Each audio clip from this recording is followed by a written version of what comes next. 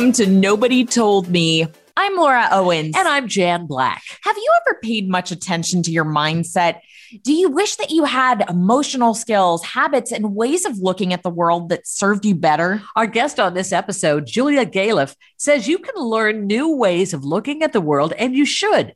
Julia is the co-founder of the Center for Applied Rationality, the host of the podcast, Rationally Speaking, and the author of the new book, The Scout Mindset: Why Some People See Things Clearly and Others Don't. Julia, thank you so much for joining us. Thank you. It's so great to be on the show. What a great intro. You deserve it. Tell us what the Scout Mindset is. Yeah, so the Scout Mindset is my term for the motivation to see things as they are and not as you wish they were. So it's part of this larger metaphor of the book in which we humans are often by default in what I call soldier mindset, in which our motivation is to defend our pre-existing beliefs or defend the things that we want to believe against any evidence or argument that might, threaten them. And so Scout mindset is an alternative to that. And whereas a soldier their role is to attack and to defend, the Scout's role is just to go out and see what's really out there and form as accurate a map of reality as possible. So why the book is all about Scout mindset and how to shift from soldier towards Scout and why we should do that.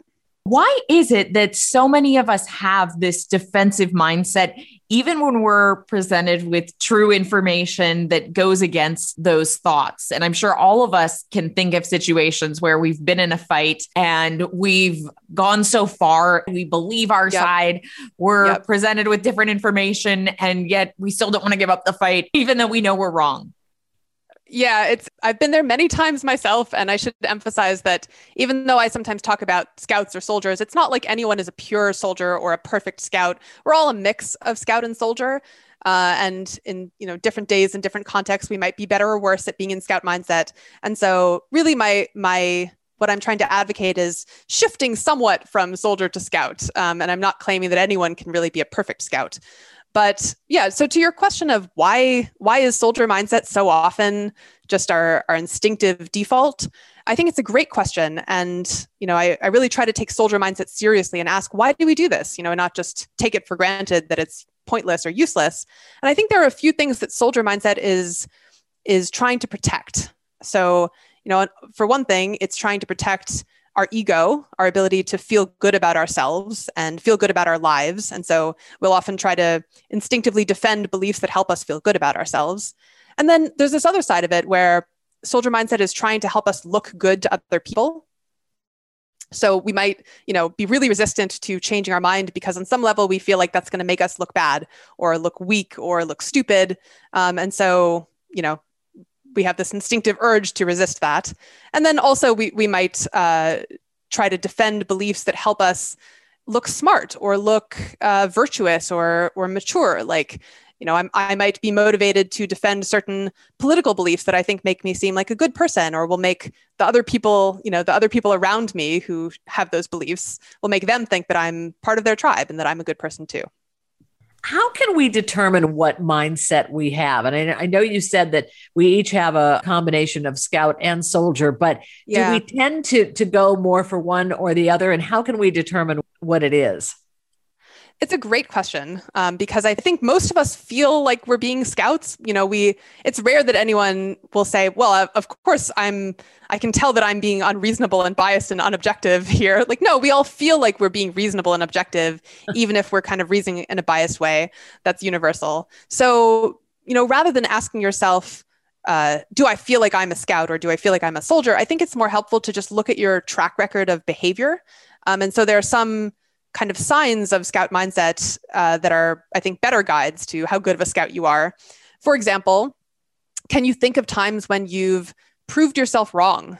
Like maybe you were going to post something on Facebook or tweet something about some current events, and then you looked into it more and decided, oh, actually, no, I think I had that one wrong, so maybe I won't tweet this. Or, can you think of times in an argument where you recognize the other person was right and you told them so and said, okay, maybe you have a point about this. I think things like that are good signs of scout mindset, along with other things like just even being able to name critics of yours, like critics of your beliefs or critics of maybe your lifestyle choices who you think are smart and reasonable, even if you disagree with them, instead of feeling like everyone who disagrees with you is all stupid and unreasonable. So those are a few signs of a Scout mindset. The subtitle of the book is Why Some People See Things Clearly and Why Others Don't. So why is that? Yeah, so I should walk that back a little bit because, as I say, we're all a mix of both. And so I don't mean to say that everyone, or that there's some people who are, completely unreasonable, but I do think that there are some people who are better at seeing things clearly in some situations. And I think it's valuable to figure out what they're doing right. So a large part of it is just having strategies for looking good and feeling good, which, as I acknowledge are really valuable things that are important for getting through the day as a human, having strategies that don't require soldier mindset. And so I think some people have better strategies, like honest, non-self-deceptive coping strategies than other people do. And that really helps them. So for example, suppose you're like a door-to-door salesman and someone slams the door in your face. That's stressful and, maybe hurts your feelings. And so, of course, you reach for a coping strategy, something to make yourself feel better. And a lot of people will reach for something like, well, she was a jerk, or, it wasn't my fault. And that makes you feel better. It may or may not actually be true, but you kind of don't pay attention to that. But then other people try harder to find a way to feel good that doesn't require telling themselves something false. So they might focus instead on the fact that, well, okay, yeah, she slammed the door in my face, but I'm getting better. Like people used to slam the door in my face every day, and now they slam it in my face every week or so. So it's progress, if that's true. Like the point is, there's usually true things that you can focus on that make you feel better instead of having to focus on false things to feel better. Does that make sense? Yeah, that totally does. What are the factors that shape the way our mindset develops? Because certainly on the surface, it seems like our mindset would be very much influenced by our parents, for example. Yeah. So I don't know for sure. I don't think there's great research on this, but I wouldn't be at all surprised if the way you were brought up influences your mindset. Are you praised for changing your mind versus are you punished for saying you don't know something? What kind of behavior do you see your parents modeling? That's got to make a difference, I would think. And then even once you're an adult, I think it makes a big difference what communities you're a part of and what kind of values those communities have, because there's a lot of variation, in some workplaces or some social groups, people, maybe you've had this experience of being in a disagreement and the person says something and you pause to think about what they said. And just the fact that you're pausing, that you don't have an immediate rebuttal, causes them to kind of grin triumphantly at you. Like, aha, you can't respond immediately to my point. And I hate that. And so if you're surrounded by people who do that to you, then that creates this strong pressure to always immediately have a rebuttal to something and to never take any time to consider that someone else might be right.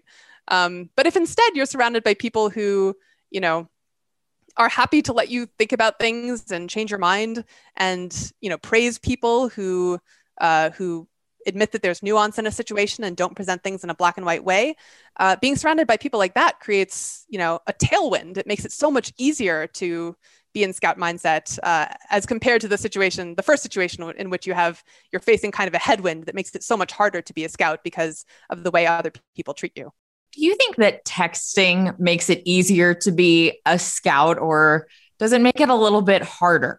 If you're able to write out your thoughts instead of having this one-on-one conversation with somebody where maybe emotions can get high and you have the adrenaline of being in a fight. I think sometimes with texting, it's a lot easier to be more well thought out.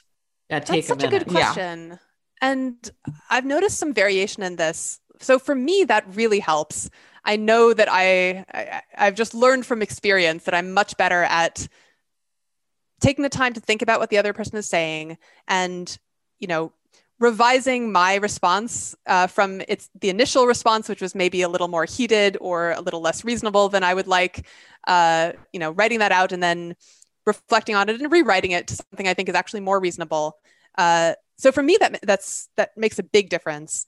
I think the reason some people prefer in person is that that feeling of human connection and being able to read their body language and, and see that they're not necessarily trying to attack you with what they say.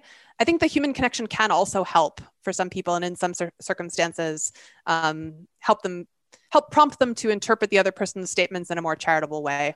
So I think there are pluses and minuses, is what I'm saying.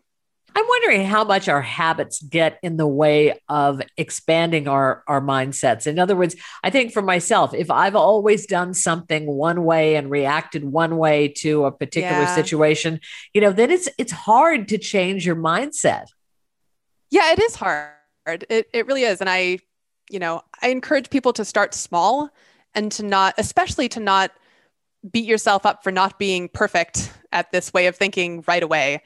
Because I think that's counterproductive to feel bad when you notice yourself in soldier mindset. I think instead you should feel good when you notice you're in soldier mindset, which might sound counterintuitive, but as I say, soldier mindset is this universal innate feature of human psychology. And if you never notice you're in soldier mindset, then what's more likely, that you're the one exception to humanity, or that you just aren't very self-aware? I think the latter is more likely. And so I think you should feel good about becoming more self-aware and noticing the kinds of situations that tend to put you in soldier mindset, or the kinds of topics that tend to put you in soldier mindset, or the kinds of people. Like, there are certain people where I know if I get into a disagreement with this person, I'm going to be in soldier mindset, and I need to watch out for that. So yes, I think an important first step in changing your habits is just becoming more self-aware and feeling good about that and not bad about it. And then, I also advocate focusing on one or two things to try to work on at a time. Maybe work on being more willing to say you were wrong. Maybe be more willing to think about that and send a couple emails to people when you remember something that they were right about that you haven't told them about. So I think these kind of incremental steps can be really valuable and not stymie progress before it starts. What are some other ways that we can try and work on that soldier mindset while so many of us are working from home and quarantining and have time to really change that quality about ourselves if we want to? Great question. So, you've probably heard already that it's valuable to get outside of your filter bubble or escape your echo chamber and try to read things from people who disagree with you, maybe people with different political beliefs. And so I do think that's a really valuable thing to do. But I think the way that people typically go about it is not all that effective. So, typically what they'll do is, like, a liberal will turn on Fox News, or a conservative will maybe listen to NPR or something like that. They'll reach for whatever the most prominent representative of the other side is. And I think that doesn't tend to work very well. In fact, it often backfires. Like, liberals will come away from Fox News going, "Oh, this is even worse than I thought. I hate conservatives even more than I realized." And so that's kind of backfires. And I think that makes sense if you think about it, because the most prominent representative of the other side, how did they become the most prominent? Well, they did it by playing to their base and, maybe presenting things in a really one-sided way that appeals to their audience and making fun of the other side, i.e. you. And that's like exactly the worst kind of source to listen to if you're hoping to, be able to stay open-minded and change your mind. So instead, I think it's better to look for people who disagree with you, with whom you have at least a little bit of common ground. So, maybe people on Twitter who are more conservative and you're more liberal, but you can at least recognize, okay, I can recognize that they're a good person, or I can recognize that they're smart and reasonable in some ways, even if I disagree with them about a lot of important topics. And really just be on the lookout for these people with whom you at least have some intellectual or some emotional common ground, because those are the disagreements where you have the best chance of actually expanding your mind to some degree and not just coming away, even more angry than you were before. So that's something you can do from home, just when you're on social media or when you're reading the news, try to prioritize sources that make you more open to changing your mind instead of less.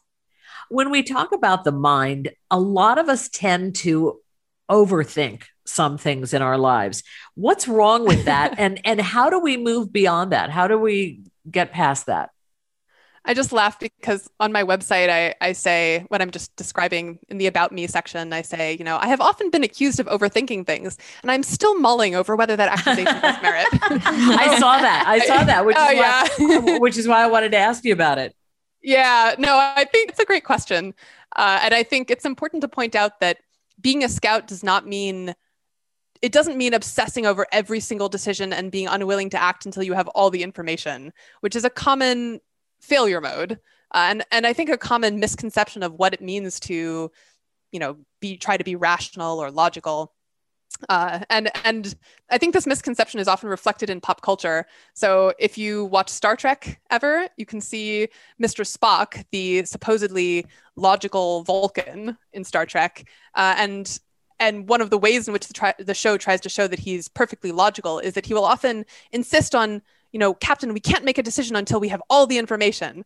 And this is clearly ridiculous because, you're in a spaceship and you're trying to escape the enemy ships and you have to just make a choice, right? You can't spend forever deliberating until you have all the info. And I think real life is often like this. You just have to make a choice sometimes. And so I think part of being a good scout is really trying to think honestly about, like, is this a choice where it makes sense to keep deliberating? And sometimes there are really important non-reversible choices where you really should spend a long time deliberating. But then a lot of choices that we obsess over are not like that. They're small stakes, they're reversible. And so really what makes most sense to do is to just go out there and try something and see what happens. And then the next time you can try again and make a better choice. And so I think often we don't want to do that because just of fear. And so we tell ourselves, no, I really need more information because, I can't make this choice without enough information. But really what's going on is that we don't want to take a risk. And so in that sense, it can be an excuse for inaction.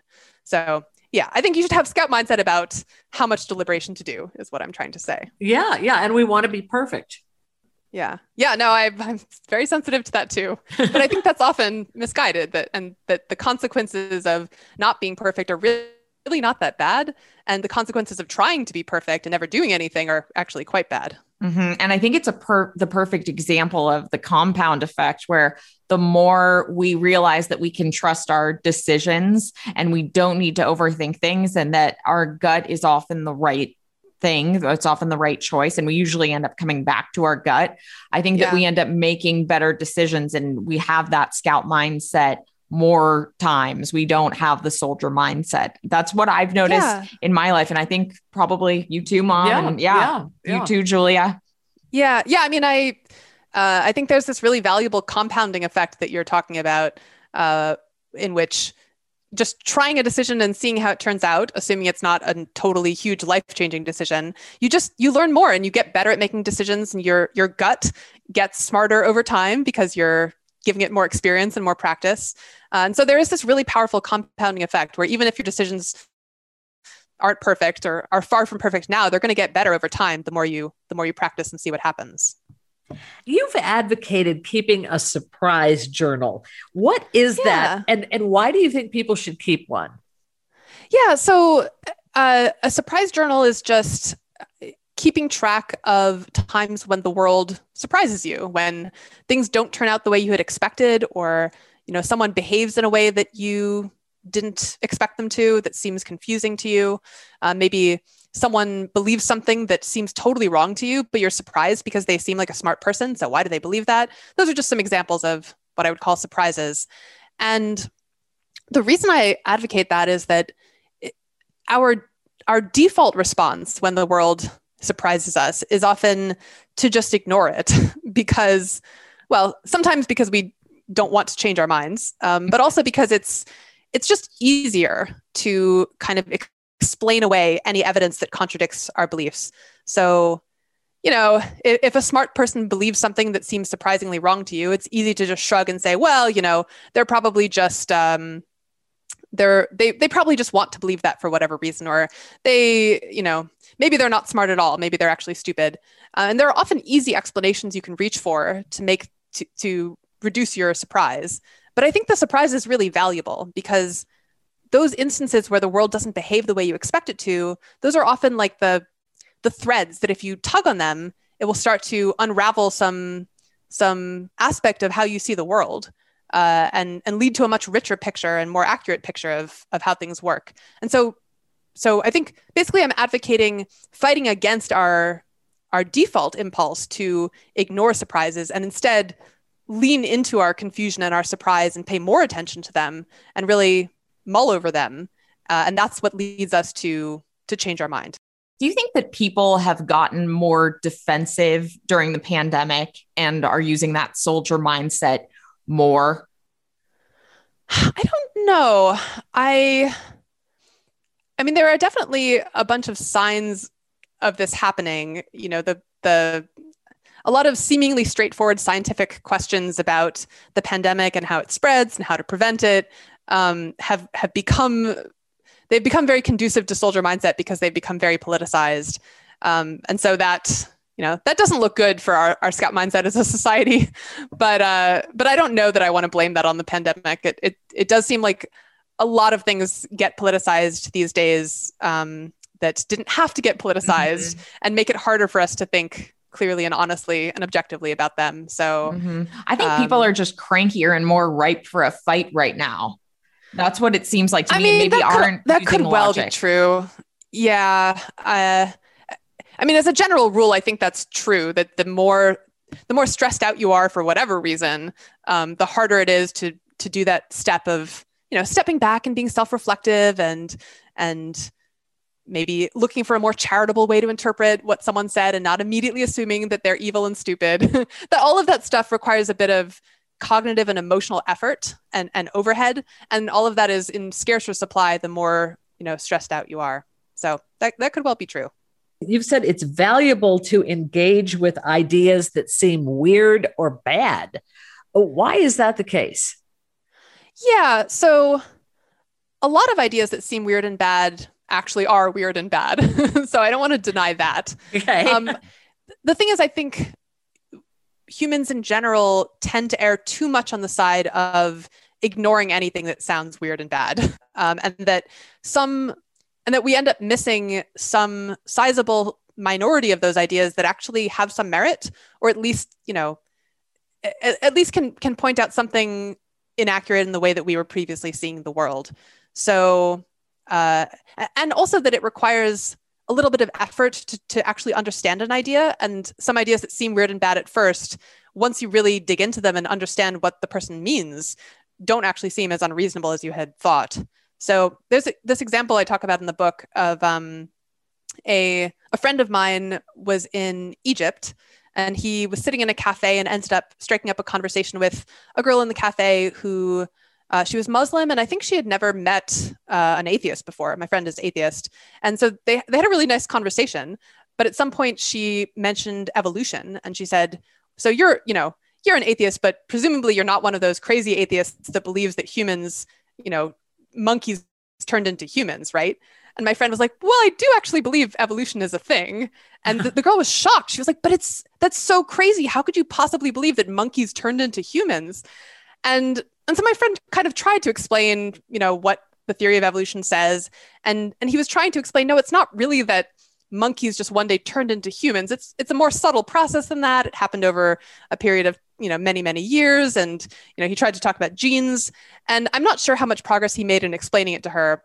But the point is that when she first heard the idea of evolution, it sounded completely crazy to her, but she didn't have a full picture of it. And, it's easy to kind of laugh at her if you already understand evolution. But I think we often do this a lot, that things that sound crazy to us, we dismiss. But if we really took the time to understand them better, they wouldn't seem quite as crazy as they initially did.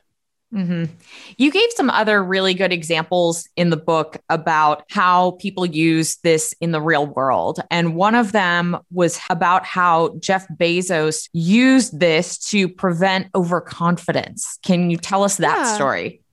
Yeah, so a lot of people don't know this. I didn't know it before I started researching my book, but when Jeff Bezos was first deciding to start the company that would become Amazon, he made an unusually strong effort to really be clear-eyed and scout-like about his odds of success, the odds that his company would be successful. And his estimate was 30%. I'm about 30% sure that Amazon will one day succeed. And he got to this number by essentially looking at the base rate, like just in general, if you look at internet startups in the 90s, how many of them are successful? And his sense was that about 10% of them succeed. And so he thought, I think I'm pretty smart. I think my idea is pretty great. So I think I have better than average odds, but I still have to adjust upward from that baseline of 10%. And so maybe I have about a 30% chance. That was his rough guess, which, it's much lower than most founders think and talk about their companies. Like the pressure on an entrepreneur is to just believe with all of your being that you are definitely going to succeed. And that is what gives you motivation. And that's what gives you confidence. That's kind of the common wisdom. And so Jeff Bezos is this striking counterexample to that common wisdom. And you might think that even if Jeff Bezos believed internally that he only had a 30% chance of success, that surely he wouldn't tell anyone else that. But he did. In all of his initial pitch meetings to raise money for Amazon, he was very clear with his potential investors. He said, I think there's about a 70% chance that this is going to fail and that you'll lose your money. So, don't invest anything that you're not prepared to lose. And I think it's really quite striking and informative that his ability to recognize uncertainty and to be candid about uncertainty did not prevent him from inspiring a bunch of people and raising a bunch of money and getting a bunch of people to work for Amazon, and to make the company successful in the end. And so really understanding what Bezos did and how to acknowledge uncertainty in the world and to acknowledge the real possibility of failure without getting demotivated and without losing your ability to inspire other people, I think is really, really valuable. Julia, as you know, our show is called Nobody Told Me, and we always ask our guests, what is your nobody told me lesson? So what is it that nobody told you about the scout mindset or the soldier mindset or overthinking things or decision-making in general that you had to learn the hard way, that it would have been nice if you had not had such a tough path to learn? Yeah, it's a great question. I mean, actually, the story of Jeff Bezos is maybe a great segue into my nobody told me moment, because I had always assumed before kind of looking into this subject for years for my book, I had always assumed that there was this trade-off that you had to make between seeing things realistically on the one hand and being appearing confident on the other hand. And I assumed that, if you want people to look up to you as a leader or as an expert, then you have to always state things with certainty.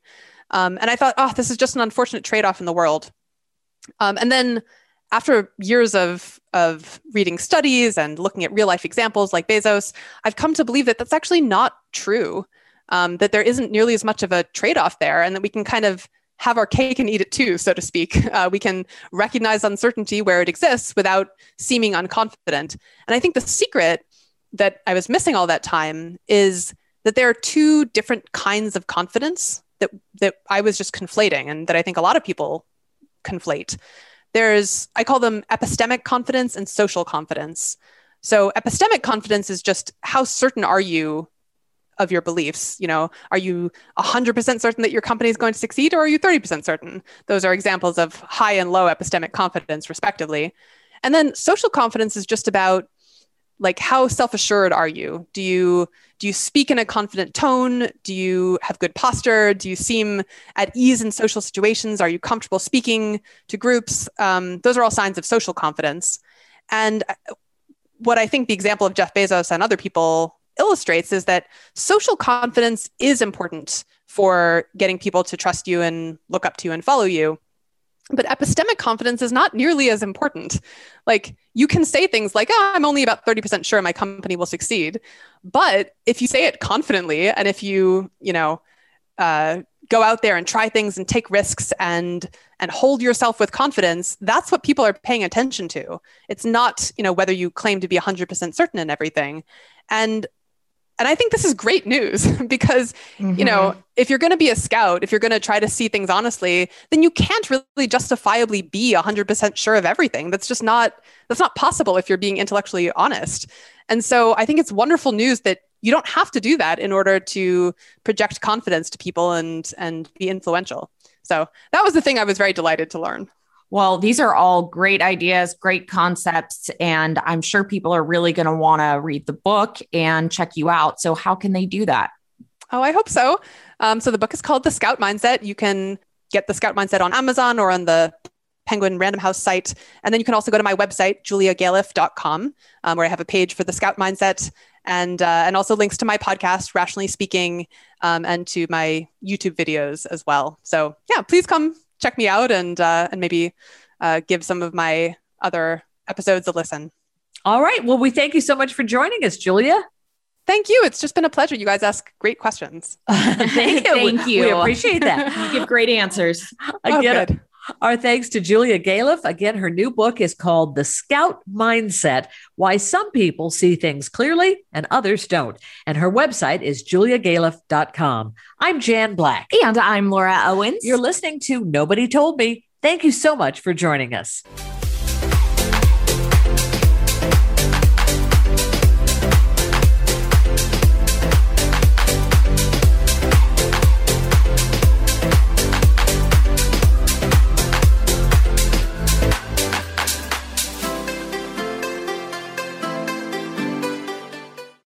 As humans, we're naturally driven by the search for better. But when it comes to hiring, the best way to search for a candidate isn't to search at all. Don't search, match with Indeed. When I was looking to hire someone, it was so slow and overwhelming. I wish I had used Indeed. If you need to hire, you need Indeed. Indeed is your matching and hiring platform with over 350 million global monthly visitors, according to Indeed data, and a matching engine that helps you find quality candidates fast. Ditch the busy work. Use Indeed for scheduling, screening, and messaging so you can connect with candidates faster. And Indeed doesn't just help you hire faster. 93% of employers agree Indeed delivers the highest quality matches compared to other job sites, according to a recent Indeed survey. And listeners of this show will get a $75 sponsored job credit to get your jobs more visibility at Indeed.com/podcast. That's Indeed.com/podcast. Terms and conditions apply.